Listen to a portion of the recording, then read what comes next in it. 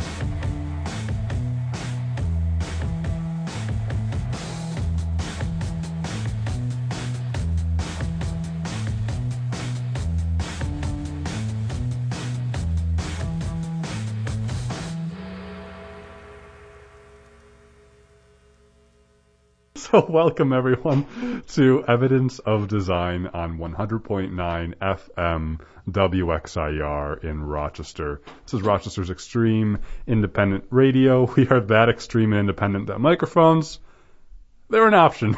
It's like TV without camera. You know? We can do whatever we want to do with this medium, can't we? No. So it's Saturday, October 24th. Thanks for tuning in to your local grassroots community radio station. Evidence of Design, that's our show, and we talk about income and wealth inequality in the United States. We critique the fact that there is such rampant amounts of income and wealth inequality right now. The top 10% of wealthiest people in the country own 70% of all of the wealth. And the statistics are slightly less dire for income, but still not so rosy. That rampant economic inequality has profound effects on our society, we believe, and so we critique the causes of and investigate the effects of income and wealth inequality. Thanks for joining us. I'm your host, Jason Taylor, and we're also joined at the WXIR studios on this Saturday, October 24th, my good friends and co-hosts, Matt Treadwell. Good morning. And Mary Lawrence. Good morning. Because we are live, that also means you can give us a ring, a ding-ding at 585-219-8889. Again, that's 585-219-8889. What would you call in about? Well, whatever you want. But if you want to be more specific, today is the first day of early voting in New York State. That's right, folks. Woo. The 2020 election. You know, in the United States, elections feel like they're always going on because we have set up a system for ourselves where people are constantly campaigning for election. Now it actually comes to a head. Now we can actually cast our votes for the next president of the United States, in addition to a lot of other important down-ballot races. Like, you know, down-ballot's kind of a pejorative term, but other races like state and Senate assembly, and so on and so on. Don't miss out on this year's election. You can start voting today, and Mary Lawrence will give us a rundown of where and when you can vote. Also on today's episode, we are discussing two important updates in the news this week that deals with our topic of economic inequality. First, we'll cover a lawsuit brought against Google. Have you heard of it? by the Justice Department. This is the largest antitrust lawsuit in several decades, since at least the lawsuit the federal government brought against Microsoft in the 1990s. This is very important because the biggest tech companies of our time, including Google, Amazon, Apple, Facebook, have been brought before our Congress to testify on their market power, in addition to other things like stifling competition and potential monopoly. So this is the sort of first major lawsuit coming out of those testimonies and investigations. This is a big deal because these companies are, well, as authors of a House report on these companies are the modern day Standard Oil, Rockefeller, JP Morgans, etc., etc. Very powerful, hold a lot of market power, control a lot of the aspects of our lives. Is that good? Is it bad? What's going on? We'll talk about that this hour. We'll also talk about how Purdue Pharma, the makers of OxyContin, otherwise known as oxycodone, it's one of the notorious opioid prescription painkillers, how Purdue Pharma has pleaded guilty to federal criminal charges this week totaling more than $8 billion. This is a long time coming in America's opioid crisis. Over the past 20 years, more than 450,000 Americans have died from opioid-related overdoses, and this crisis was largely manufactured by companies like Purdue Pharma, who sought to seek as many profits as possible through the selling of their drugs. And it's been revealed that they sought kickback agreements with doctors and health agencies, such that for each opioid prescription doctors prescribed or the health company prescribed, they would get a certain kickback money from Purdue Pharma, and Purdue Pharma aggressively advertised and peddled their drugs despite the humanitarian costs that it had. So we'll cover that and more on today's show. We'd love to hear from you again. 585-219-8889, 585-219-8889. We'll be right back on 100.9 FM WXIR. Protector by Camp St. Helen. And this is Evidence of Design on 100.9 FM WXIR in Rochester. Let's start out today's show by talking about the latest COVID-19 facts and figures. Mary, Matt, I watched a little bit of the third and final presidential debate this week, and right at the start of the debate, Donald Trump, our dear president, was asked about COVID-19, and he said, we are turning the corner on the virus. We've turned the corner. It'll disappear. It'll go away soon. There have been spikes here and there, but the spikes have gone. Mary, apparently yesterday, Friday, was the record for the number of COVID-19 cases in the United States. I don't know the definition of turning a corner, but... you could turn some corner, Yeah, that's true. He didn't specify what corner we're turning. We're getting better. I think it was insinuated that it was the corner towards... hell? I wasn't going to say that, but I think he was insinuating this was turning the corner towards coronavirus being gone, but I think he maybe took directions from someone who doesn't know what a map is. Maybe he meant that he was turning the corner for coronavirus cases within his own family.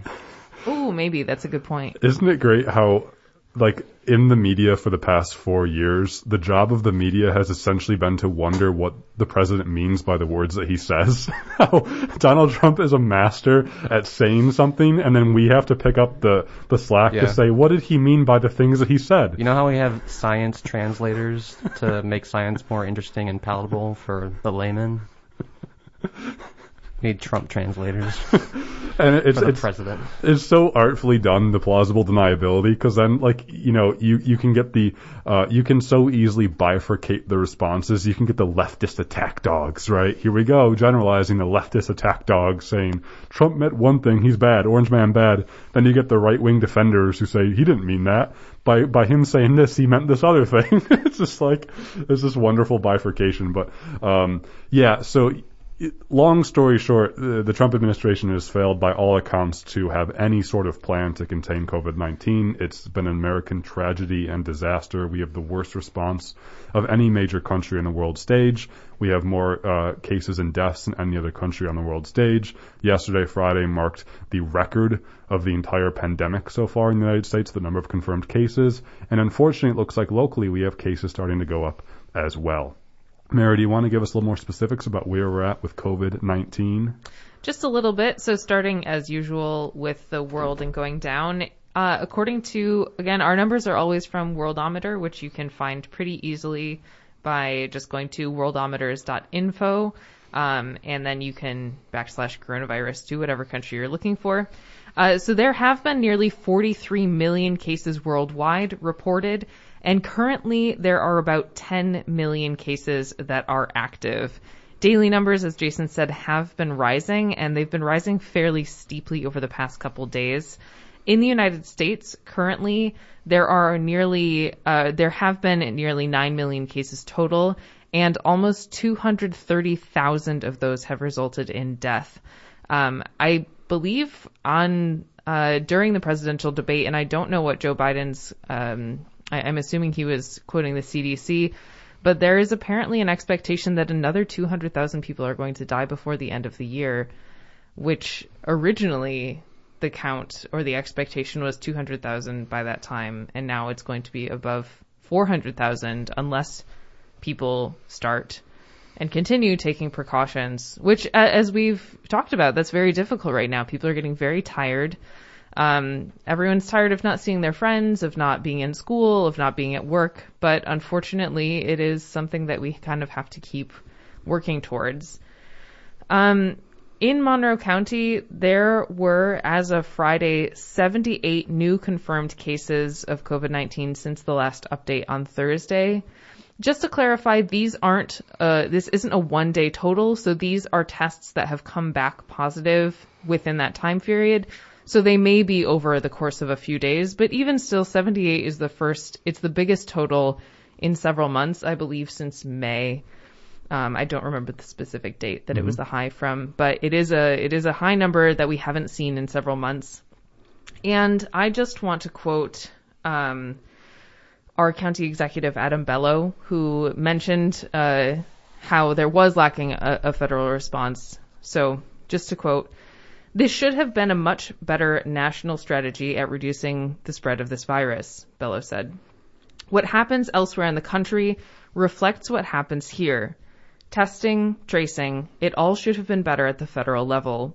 COVID-19 shouldn't be political. Wearing a mask shouldn't be political. It's an act of caring about your community and your neighbors." End quote. So I just wanted to say that again. Wearing a mask, caring about your neighbors is not a political and shouldn't be a political issue. This is a humanitarian issue. We're just looking out for our community. So I would love for everyone to keep that in mind. Absolutely. And, critics of COVID-19, i.e. those who've politicized this virus, say that the cure is worse than the disease. Donald Trump himself said that on the debate stage for this week's final presidential debate. He says the cure should not be worse than the disease. He said that several times in the past. Yes, and several times. I mean, other countries have had cures for this disease that have not been worse than it. Indeed, by failing to take the cures, meaning social distancing, contact tracing, comprehensive testing, social distancing, mask wearing, an organized governmental response, those are the cures. We have now made problems that are potentially worse than the disease, such as widespread and long-term economic devastation, unemployment, so on and so forth. We have dragged out this crisis in the United States for months and months and months now with no turning. We don't even know if we've ever left in the so-called first wave. We're now entering into the third wave, but we don't know if that's still related to the first wave. So long story short, if we had taken the steps needed, we wouldn't even have to have this problem. Yeah, I'd like to point out there, I don't know if you guys saw this, but there was some new data that emerged this week that suggests, and it's not like conclusive or anything, but it suggests that opening schools during the pandemic isn't necessarily, it can be done to some extent with safety. The reason why it's still so dangerous in the United States is because our standards of testing are still not up to par. Tests take too long to come back with the results, and there's just not enough tests on hand to begin with in order to effectively contact trace people. And this is a problem that Donald Trump himself has exacerbated. I mean, he's gone on air and said publicly that he wants people to not test as much because that's what makes the numbers go up. Right.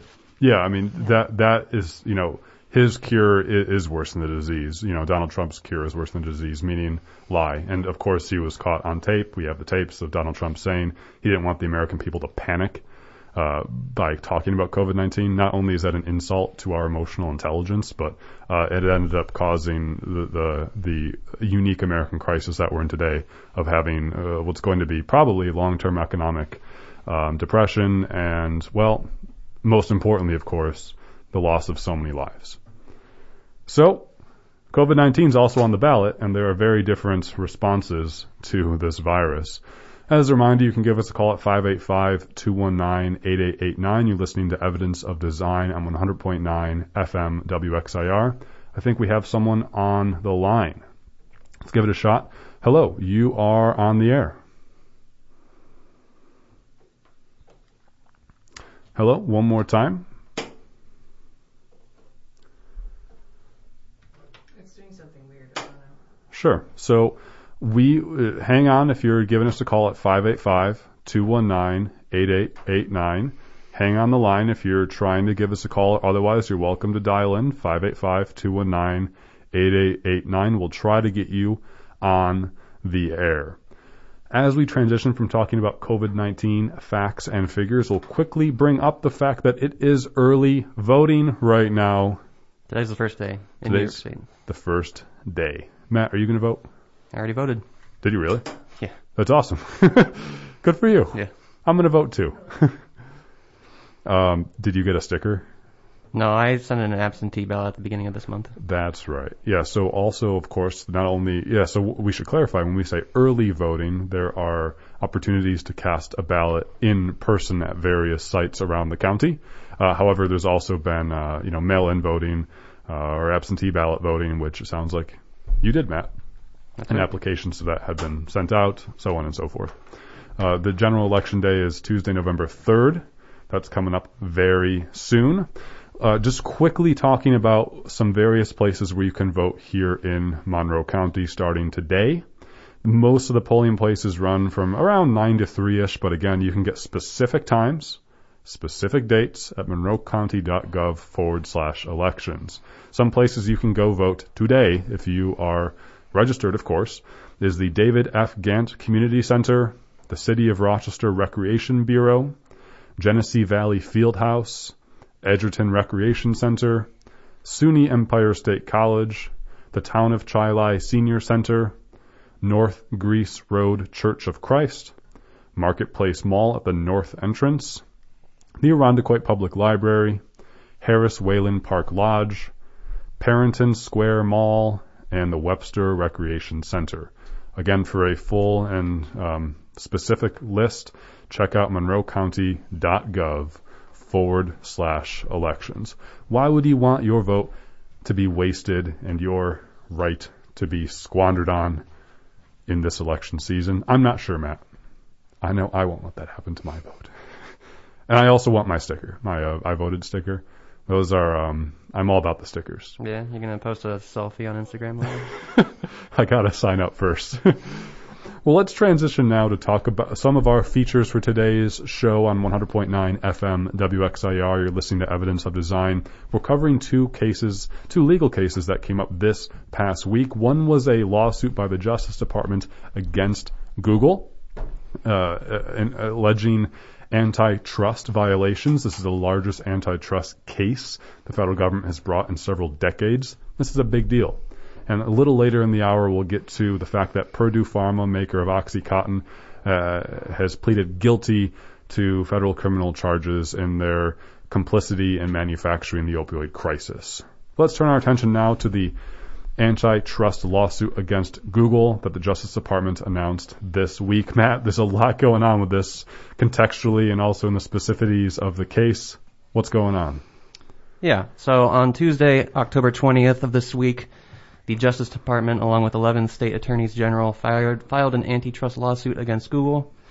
The lawsuit alleges that Google engages in monopolistic and anti-competitive business practices that stifle competition and innovation in order to remain the most popular search engine in the U.S. From the DOJ's own complaint, they said, between its exclusionary contracts and owned and operated properties, Google effectively owns or controls search distribution channels accounting for roughly 80% of the general search queries in the United States. I don't think that's really news to anybody. I mean, Google is ubiquitous at this point. The DOJ's complaint even said that to Google something is a verb. It's become a verb. Right. I mean, we've talked before on the show about how, Amazon wants to supplant the market. That's so much shopping is done online these days, and so much of it through Amazon. I think the first step to that two-step process is people Googling Amazon to get to Amazon. True. But so getting a bit more specific, among those exclusionary practices, the Department of Justice estimates that Google pays Apple alone between $8 and $12 billion a year in order to be the default search engine for Safari, which is the browsing software used on Apple's iPhones and iPads. The Department of Justice alleges that similar deals exist between wireless carriers such as AT&T and Verizon and browser developers like Mozilla in order to secure this default status. And this is very important, and Google understands this because data shows that so many people typically don't change over from the default settings on a lot of their devices. I mentioned earlier that the Department of Justice said about 80% of searching channels are owned or operated by Google. Something like 95% of all searches on mobile devices are done through Google. So it's monolithic at this point. I mean, so just to provide context, Matt, you're saying, not only is Google popular, as in people enjoy going to Google to search things, but Google has contracts with various companies to make the Google search engine the default application for searches. And we know through behavioral science that opt-out things, meaning in order to change behavior, you need to opt out of it, meaning it's default for you, it's standard, it's automatic for you. So it's standard and automatic for you to search things via the Google search engine through various platforms because of these expensive contracts Google has with other companies. So not is it only that Google is popular for people to do searches, but they actually have deals and agreements with companies to make it so that Google's the default. Exactly. And this is something that actually might relate to the 1998 lawsuit against Microsoft that you mentioned earlier, Jason, which was centered around the fact that Microsoft at the time was bundling its browsing software, Internet Explorer, with its operating system, Windows.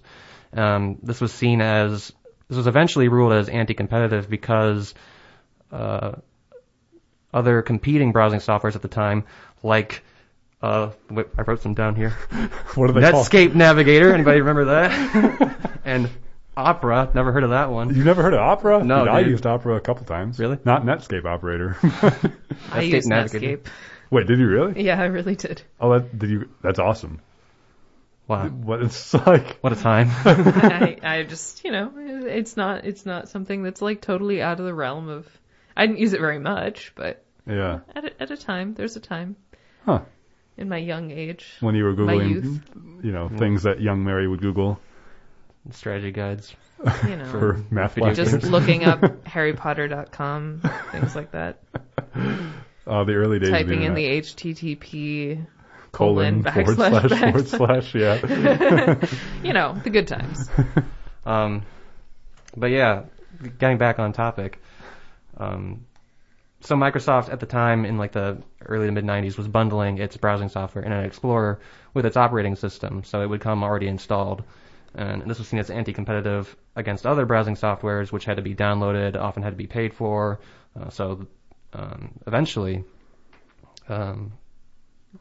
Microsoft lost that case.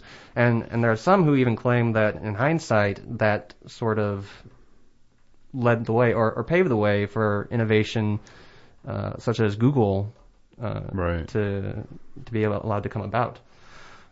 That's a really interesting point. That is a whole entire another show. Right. Yeah. And I think also, this isn't really related, but I think recently Microsoft said that it's ending support for Internet Explorer. They have a new, they have a replacement for it. Yeah. It is Microsoft Edge. Yeah, actually, I have a relatively new Windows computer, and they keep pushing Microsoft Edge. It's like brand new as of, I don't know, a year and a half ago or something. Yeah, and every time you try to like get it off of your desktop to unpin work. it, they like won't let you get rid of it. It won't go away. It's the same as Internet Explorer. It's like that U2 album on iTunes a few years ago. It's like, I don't want this. Thank you very much. That's another problem. Thank you, companies. So can you guys guess what Google's response has been to all this? Google. So my guess is that Google, and this is what I was going to ask you, Matt, to play devil's advocate. My guess is Google says, look, we operate in a fair market system. Because it just so happens people use our services a lot, it must mean that our services are the best. And therefore, there's nothing wrong with that. It just means we make a really good product. And look, we still have to compete against competitors. That's basically it. Their official statement in response to this was, and I quote, "People use Google because they choose to, not because they're forced to, or because they can't find alternatives. This lawsuit would do nothing to help consumers. To the contrary, it would artificially prop up lower quality search alternatives, raise phone prices, and make it harder for people to get the search services they want to use." And this is a very sort of like par for the course defense that a lot of big companies make whenever they are, whenever they're being, facing up this kind of scrutiny. And this is something that a lot of tech companies in the past have said, that, we provide a service, we're popular because we're just inherently better than a lot of the competition that's out there. And the fact that we own and influence most of the market has nothing to do with the fact that we're so freaking ubiquitous. Google, of course, is saying, Matt, and if you don't mind me jumping in here, Matt, Google, of course, is saying, we're not culpable here. I don't know why you're going after us, Department of Justice. We just make a really good product, and consumers really enjoy that product. I love Google, personally. I Google things 100 times a day, and I do that not because, well, let me back up. I don't love Google in terms of I have, a fanboy relationship to it. I love just the fact that I can find information. I don't care if it's Google or some other product, because it's very easy for me to use. The irony that I was Googling information about this lawsuit last night is not lost on me. Right. So exactly. And so my question is, how, let's say, okay, Google owns a monopoly on search in the United States. Why is that a problem? Well, that's an important question to ask, because under antitrust law, the DOJ will have to successfully argue not only that Google is a monopoly, but also that its omnipresence is harmful to consumers. And Google has argued in the past, and I think they might have said in that statement I just read to you a few moments ago, that they can't be considered harmful because its search engine service is free to use. In an article published in the New York Times this week, they listed a number of ways in which Google's dominance could be considered harmful despite being free, and those include charging higher fees for ads and their services, which could cause smaller businesses to pass on those fees to consumers by marking up their own products, or even be priced out of advertising altogether. We've talked before on the show about how Amazon plays this game where it, in order to be competitive at all, you basically have to get your product onto Amazon. And I think with Google, it's very much the same, just because of how popular and how frequently used it is. In addition to that, the Google's not really incentivized to provide an optimal search engine experience because it doesn't really have anyone to compete against. If you're not finding the thing you want through Google, it's like, what else are you going to use? Bing? Yeah, or Yahoo. Or go to ask a librarian for help. Yes, Mary. It's just a suggestion that's a really important suggestion, actually. So instead of pulling out my smartphone and typing something in Google, which takes 5 seconds, I'm going to drive to the library during a pandemic. You can call the library, Jason. Okay. They have telephones. That's a good point. And voices. Yeah. Voices. I'm being snarky just and because. you can also, some libraries even have chat functions on their webpage, so you can go on their webpage and chat with a librarian, which it's not as fast, but the results might be a little bit more thorough and a little bit more accurate to what you're actually looking for. I'm playfully being snarky because, librarians did serve as kind of the Google. I'm plugging this. Yeah. I'm plugging the suggestion to access your library for information if you can't find it on Google. But what if the librarian just Googles the question that I'm asking them? Oh, they might, but they also have other resources. Okay. Because, surprise, surprise, there actually are other search engines. Right.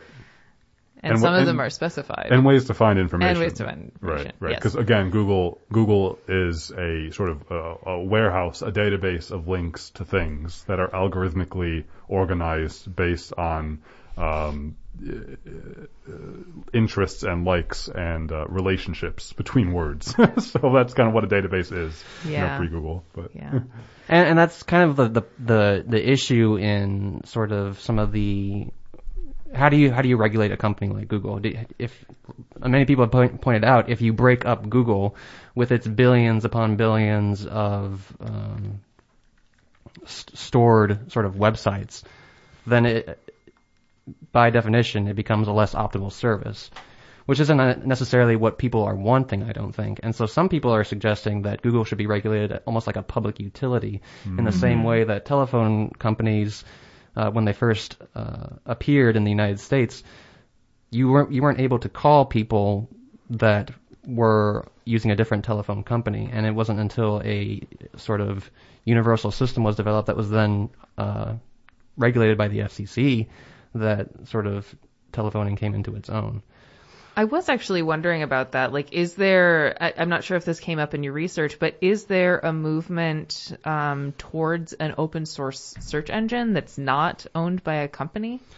I didn't look too much into that. I wouldn't be surprised if there isn't. I mean, I would be surprised if there isn't, because that seems like a very sensible thing to do.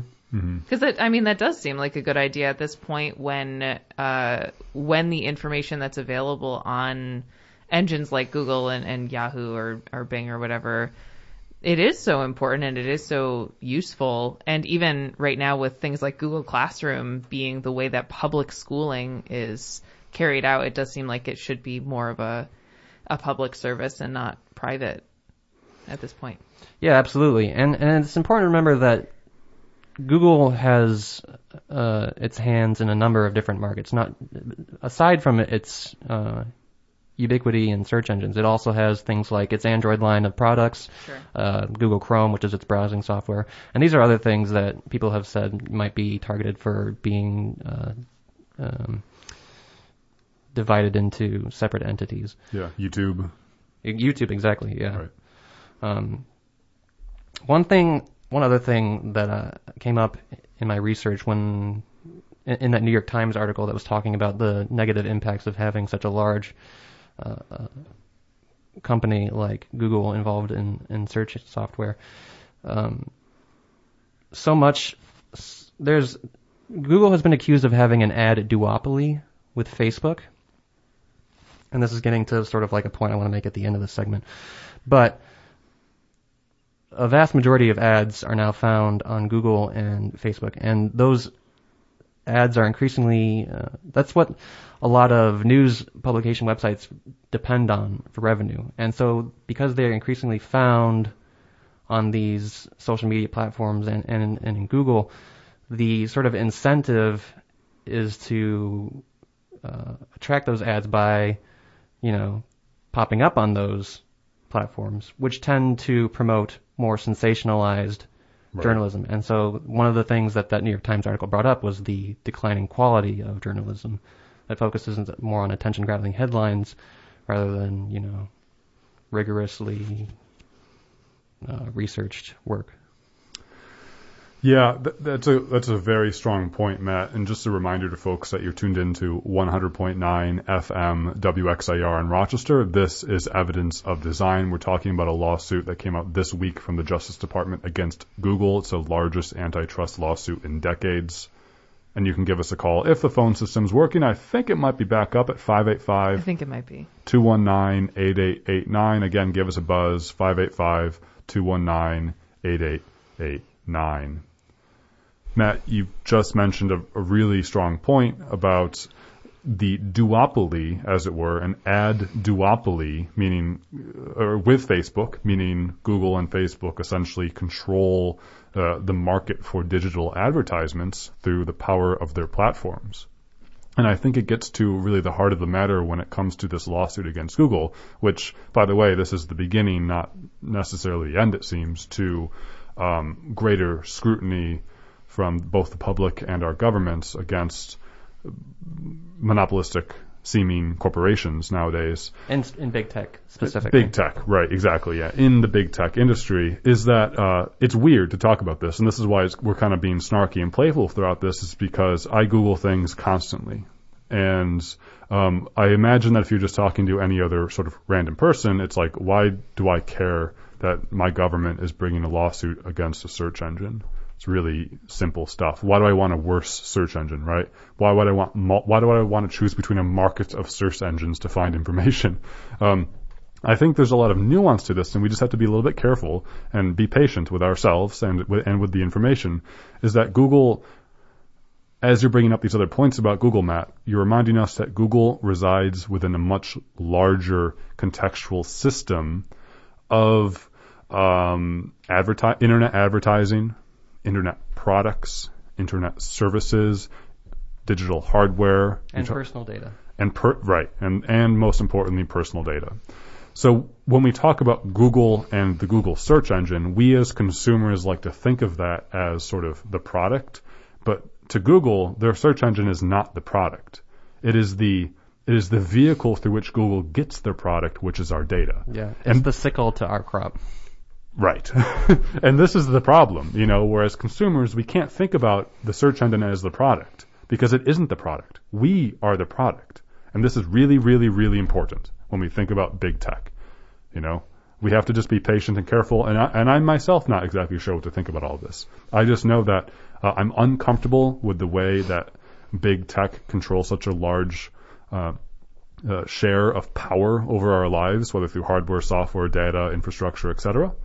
And I'm uncomfortable with the way that, as you said, Matt, things like journalism, the quality of journalism has declined because, let's say, algorithms are designed by these companies to favor sort of clickbait or sensational things, more so than things that might be a little bit more boring, but might be closer to the truth. Right. I mean, even setting aside the sort of most egregious ways in which these companies can misuse the data they collect, most famously, I think, with Cambridge Analytica during the 2016 presidential election. That was when, over 80 million Facebook users in the U.S. had their information illegally stolen through a misleading personality test. And then, though that data was used to build psychoanalytical profiles, which were centered around using targeted ads to influence public opinion. Outside of that dystopian science fiction, not so much fiction anymore, like plot,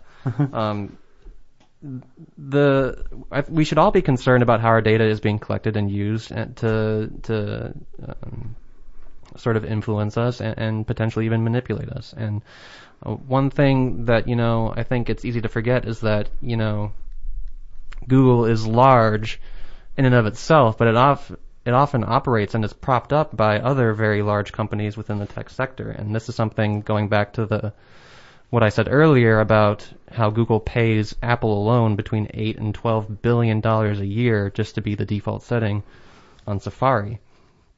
And other estimates I looked at suggest that that's between 17 and 26% of Apple's entire revenue for its service sector.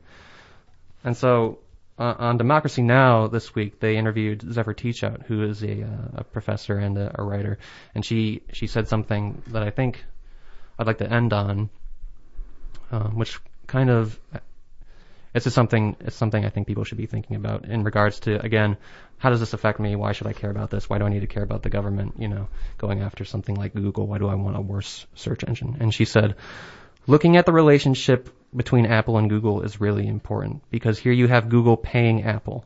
And I think it helps clarify that we are dealing with something akin to mafia power, where you have a handful of big companies that theoretically compete, but they're also supporting each other in growing their power, and they are effectively competing against democracy. It's an alternate form of governance. I think that's a strong way to end this coverage of the federal government's lawsuit against Google.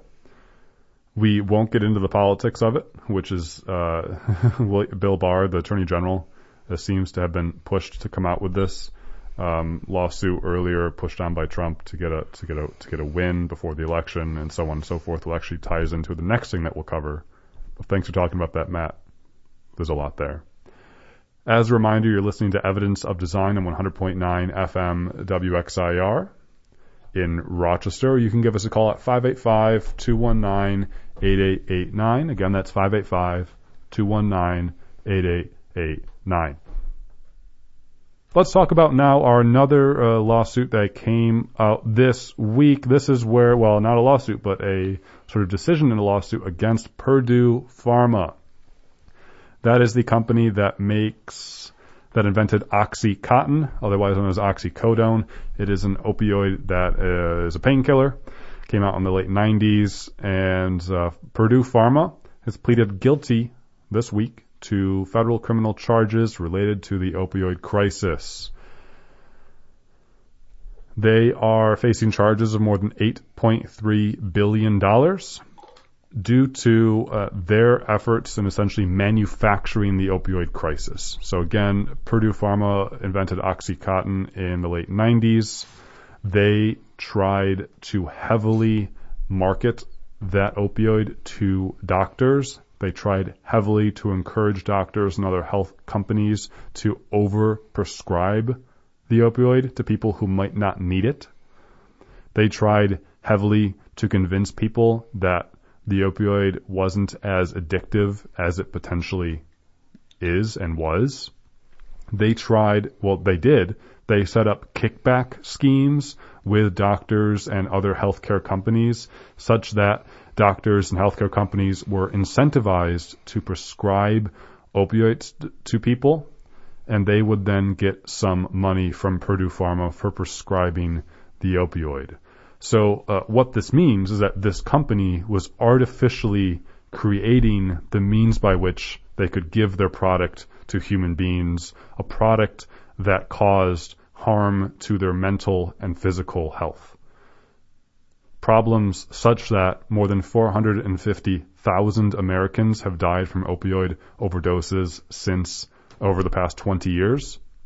In 2018 alone, around 130 people died every day from opioid-related overdoses. I think everyone knows someone who struggles with drug addictions or opioid-related addictions. We're specifically talking about opioids here, but this is a problem. And this problem, according to these lawsuits and investigations, could have largely been avoided were companies like Purdue Pharma not artificially trying to peddle their drugs onto the American people, just so they could sell their product, and thereby compromise people's abilities to, take care of themselves and thereby overcome our ability to avoid addiction to such drugs as opioids. Yeah, and just to point out, things like this are also a huge reason that a lot of Americans are very mistrustful of the healthcare system, which is it's a problem that's related and tied into that. Right, absolutely. Yep. This is sort of, a great way to break trust. It's a great way to break trust between doctors, between law enforcement, because law enforcement is someone who has to go enforce these things when people go, have overdoses. It makes people distrustful of getting help for addiction. It makes people distrustful of government for failing to protect us. It's just a breaking of trust for the sake of profit. And the whole point of our show, Evidence of Design, is to say it should be valued more than profit. And this is a good example where a company valued profit more than people. And so this company, Purdue Pharma, is led by the Sackler family. It's a private company. The Sackler family collectively is worth some $13 billion. But Matt, that's only 1 year's worth of the contract Google pays to Apple to have Google be the default search engine. Just a drop in the pond. Just a drop in the pond, folks. Depends on how far you want to zoom in or zoom out. 13 billion sounds a lot to me, but I guess it's not to Google when the tech companies are worth $5 trillion. But that's a lot of money, by the way. So is $5 billion. so is 13 billion. So the Sackler family is private family that owns this private company, Purdue Pharma. They've directly profited. Indeed, most of their $13 billion in profits came from this opioid addiction and crisis. They were only fined $225 million in civil penalties from this so far. That really is a drop in the bucket. A lot of folks are angry that the Sackler family isn't facing criminal charges or being held to pay, the money that they profited off of people dying. Yeah, I've heard people calling this isn't a punishment, this is retirement for the Sackler family. Yes, an early retirement. So I don't know. There's so much to get in here, though. I only kind of want to spend 2 more minutes on this just for the sake of talking about some other stuff. But, there's so much here in that it's just sad. It's just sad that, again, human lives were sold out for the sake of profit. There are more charges still in the works against Purdue Pharma and the Sackler family. It's interesting to note that this is where I was going at the end of your Google segment, Matt, that the Sackler family has been reported to wanting to settle this case as soon as possible before the end of Trump's term in office in case he doesn't win, because they think they'll get a more favorable deal under President Trump than they would against a President Biden. And so it's the politics behind this all is interesting because, wait, we have a Republican president, Republican administration going against big companies. Well, there's a lot more to talk about, but we won't get into it. But it seems like, the Sackler family is sure as heck a lot more favorable to get a settlement under Trump than Biden. The last point I want to bring up is that the Sackler family has been shown to move $10 billion in profits out of Purdue Pharma and into a global network of trusts, offshore accounts, and holding companies. I think that's so freaking interesting. It's one more example of companies avoiding domestic taxation, hiding their profits, and putting it into offshore accounts. Not great. Not great. Is it a Chinese bank account? No, that's just Donald Trump's. No. Pretty close to that. I like how the presidential debate was just Joe Biden and Donald Trump each calling each other out for foreign entanglements, but one of them was talking about things that are reportedly true and the other was just making things up. It was like, I didn't do that, you did that. And it's like, no, but here's the article where you did that. And the other one's like, I think you did that. Whatever you want. Donald Trump's hidden Chinese bank account that he's had since he's been president. Good times. So we're going to end that segment there. Really wobbly on Purdue Pharma this week pleading guilty to criminal charges related to the opioid crisis. More to come in that regard. Thanks for tuning in to Evidence of Design on 100.9 FM WXIR in Rochester.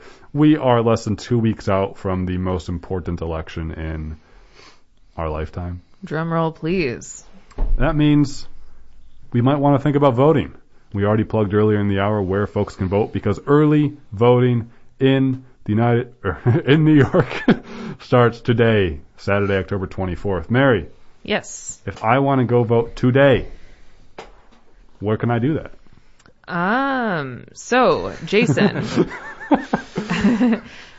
So polls opened this morning at 9 o'clock a.m. and will be open until 3 p.m. So you have a few more hours today and then lots of hours over the next 8 days. And then, of course, the third to vote. So I'm going to read all of the locations in Monroe County where you can go vote if you are registered in Monroe County. Just as a note, all of these locations are open to any Monroe County voter. You don't have to go to the one that's closest to your house. You can go to the one that's closer to work or just on your drive, or if you just want to drive across the county to vote, you can do that. So any one of these locations is available for voting through November 1st. Mary, freedom and choice is as American as you can get. I have freedom and choice when it comes to voting. That's right. I'm so excited. I know. I'm going to use Bing All right. Well, to find out my polling place. you certainly can. But, Matt, you don't need to find out over these next ones because you can go to any of them. Oh my God. All right. So, there is the David F. Gant Community Center on North Street in Rochester, the City of Rochester Recreation Bureau on St. Paul Street, the Genesee Valley Field House on Genesee Street. Hey, we're on St. Paul Street right now. That we are. We actually passed that voting poll, the polling place on the way to the radio station. There's a big sign outside. It's right across from the transit center. It is. Tell people where we are. WXAR Studios? That's okay. They can, I'm sure they can use Yahoo search engine to find it out. Oh, God. Anyway, so back to the list. All right, so we've got the Edgerton Recreation Center on Bacchus Street, SUNY Empire State College on Westfall Road, Town of Chili Senior Center on Chili Avenue, the North Greece Road Church of Christ on Greece Road, Marketplace Mall North Entrance on Miracle Mile Drive, the Irondequoit Public Library on Titus Avenue, the Harris Whalen Park Lodge on Penfield Road, the Parrington Square Mall on Pittsford Palmyra Road, and the Webster Recreation Center on Chiyoda Drive. So again, any one of those locations is open every day from today. Today will be 9 to 3, tomorrow 9 to 3, and then during the week the hours will be a little bit longer. Those are open every single day from today through Sunday, November 1st, and after November 1st if you haven't voted early, which would be great, and I think all of us will be trying to do that, then you can vote at your polling place on November 3rd. Mary, Matt already voted. Some people chose to vote by mail this year, which, as a note, if you haven't voted by mail yet and you do have an absentee ballot, at this point it is a better idea to turn in your ballot in person. You can actually turn it in at one of these voting locations. That's so exciting. There's more options to vote right now than ever. There are so many options. There's so many options. What a blessing. Let's not let the amount of options available to vote prevent us from voting out of the paralyzation of struggle to figure out, wait, how can I vote? Where can I vote? Let's not let the amount of freedom and choice, dear fellow American, prevent us from exercising our right to vote. And you know how we can find out all those options? Not only by listening to Mary on Evidence of Design, but New York State Board of Elections. New York State Board of Elections or monroecounty.gov/elections. I'll say it one more dang time, monroecounty.gov/elections. I'm sure that will come up whether or not you Google it, you Bing it, you Yahoo it, your Netscape. Well, I don't know if it'll Netscape. I don't know if that's... I don't know if it exists anymore. You could even type it directly into the search bar. Right, whatever browser you want to use. It could be Firefox, it could be Safari, it could be Google Chrome, it could be Microsoft Edge. We have so many choices and freedom as an American. That'd probably be Google. It is probably Google. But in any case, please find one of these locations, and it's a great way to exercise your rights as an American citizen to vote sometime over the next 9 days. I can't wait to vote. I remember almost all the times that I voted. No joke. Jason, we could go vote today. We could. We might do it right after this show. I have to go pick up my absentee ballot. And go play with a cat. But that won't stop us from voting. No, I could vote tomorrow, too. Day. Right. Because there's so many options to vote. monroecounty.gov/elections. I collect the I voted today stickers. Those are really important to me. I have many of them such that they're all worn off at different levels. So I can tell how many times I voted because I just look at the thing that I put my I voted stickers on, and I can count them and collect them, and I feel proud to exercise my right to vote. It's a great thing to do. Indeed. Anyways, we're going to end today's show, Evidence of Design on 100.9 FM WXIR. Up next is the Esquire Hour. Stay tuned. John and Craig put on a killer show. Thanks for tuning in to us. You can find our episodes posted as a podcast wherever you get your podcasts. Stitcher, name off any big tech company. Amazon Music, Google Podcasts, Spotify. Apple Podcasts, Spotify, Stitcher, YouTube, the whole shebang. You can find Evidence of Design there. Until next time, I was your host, Jason Taylor, joined by good friends and co-hosts Matt Treadwell. Currently the third result in the Google search of my name. And Mary Lawrence. I'll see you at the polls. Be well, be safe, take care, let's get out there, and wear a mask. Bye-bye.